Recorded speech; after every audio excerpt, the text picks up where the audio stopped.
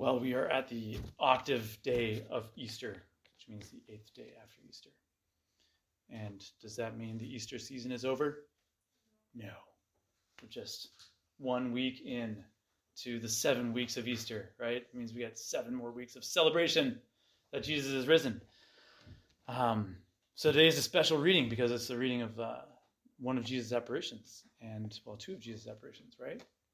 And the story of doubt, and the story of how the apostles had to go and try to tell one of their brothers about the resurrection of Christ when he hadn't been there.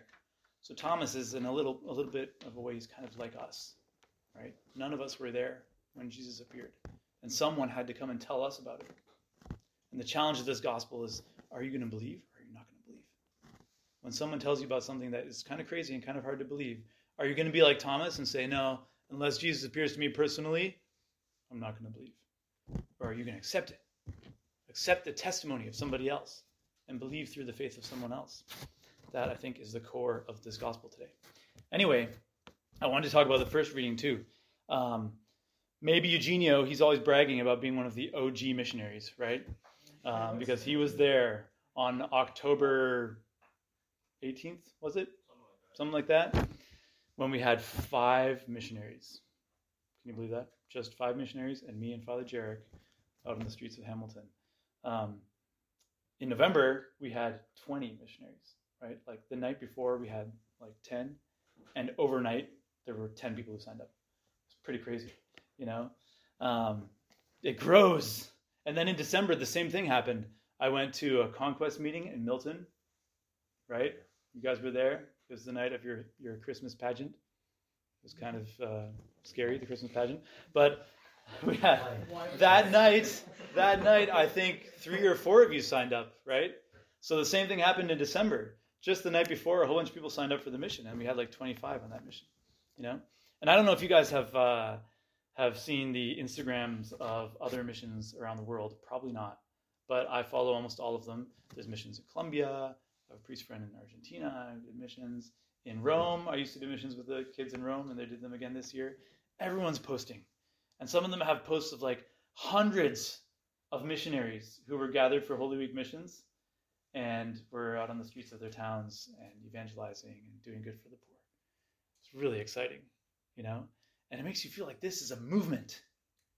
This is happening all over the place. And you guys got to be a part of it, you know? You got to be a part of the first Holy Week missions here in Ontario.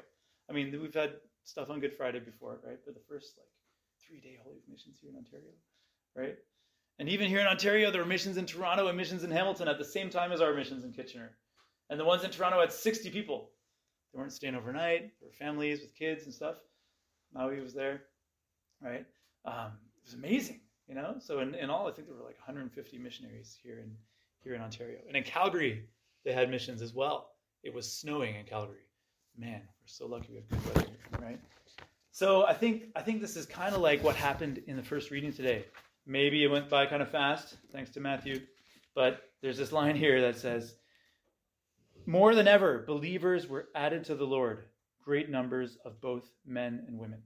Right? This is after Pentecost, when the disciples finally leave the house where they're kind of, hiding away for fear, right? They get filled with the Holy Spirit. They go out, they're courageous. They go out into the streets and they start preaching about Jesus. And the Acts of the Apostles says this, more than ever, believers were added to the Lord, great numbers of both men and women. The numbers are growing, right? We see that when people go out to evangelize, the numbers start to grow. And in the gospel today, like I was saying, we have this challenge of people who experience something.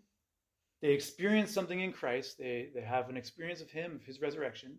The 10 apostles who were left, right, without Thomas. Judas didn't count anymore. So there were 11. Thomas wasn't there, so there were 10 in the room when Jesus appeared to them. And they have this challenge of going out to tell Thomas what they saw.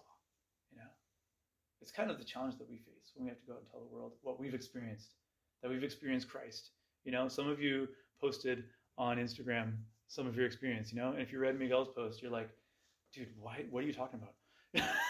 No, just kidding, because the English was so broken and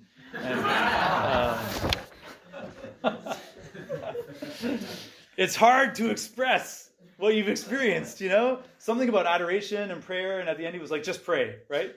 Yeah, exactly. So I took a screenshot of it. I'm gonna post it on the website. So no, just kidding. I'm just kidding. When we've experienced something amazing, when we've experienced Christ, it's hard to share it. To share it with someone is always hard. To share a powerful experience with someone is always a challenge. But that's the challenge of the Christian life. That's the challenge that we have as Christians. It's like the joyful act of the apostles of running out to share with the rest of the world what happened to them, And what we're sharing is about a person that we've met. The person is Jesus Christ. And he's not just any person. He's the greatest person in the world, the greatest person ever to exist. He's the one who heals us and the one who saves us and the one who died for us. And if you've experienced a little bit of the joy of knowing that Christ loves you and that he's died for you and that he's forgiven you, then you've got that challenge of going out to share Christ with others. It's something that takes great courage, but I think that we can have that courage when we're confident in Christ, when we've experienced him. The second reading today has this line, do not be afraid. It's the words of Christ speaking to John, who's writing the book of Revelation. He says, do not be afraid. I am the first and the last, the one who lives. Once I was dead, but now I am alive forever and ever. That gives us confidence. The one that we're sharing with the world is the one who has conquered death, who's alive, right? And who's given us this joy. So we have to overcome our fears. We have to become the apostles who can go out and share with others, right? Like those 10 apostles who had to try and convince Thomas, you can imagine them with him. They're like, Thomas, we were all there. We really saw him. He's really alive. And he's like, no, I'm not going to believe it. Imagine like 10 of you trying to convince one of you who wasn't there of Jesus' resurrection, right? And he's still so stubborn, right? Maybe the people around us are kind of like another Thomas. They don't quite get it.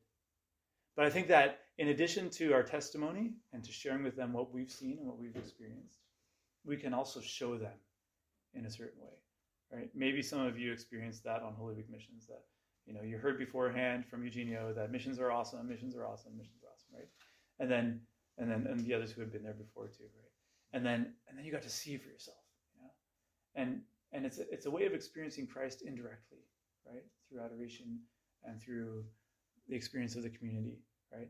But you got to experience the joy, and that's what we have to do, right? So our little community here is meant to be like the community of the first church in the Acts of the Apostles. One that's constantly growing, right? One where we invite people to come in, and where people, when they come in, they don't feel like, oh man, this is a little group that's kind of exclusive and they all know each other, but they don't want me to join them, right? We've got to be like the real church that welcomes people and that brings people in and that grows and shares our experience with others.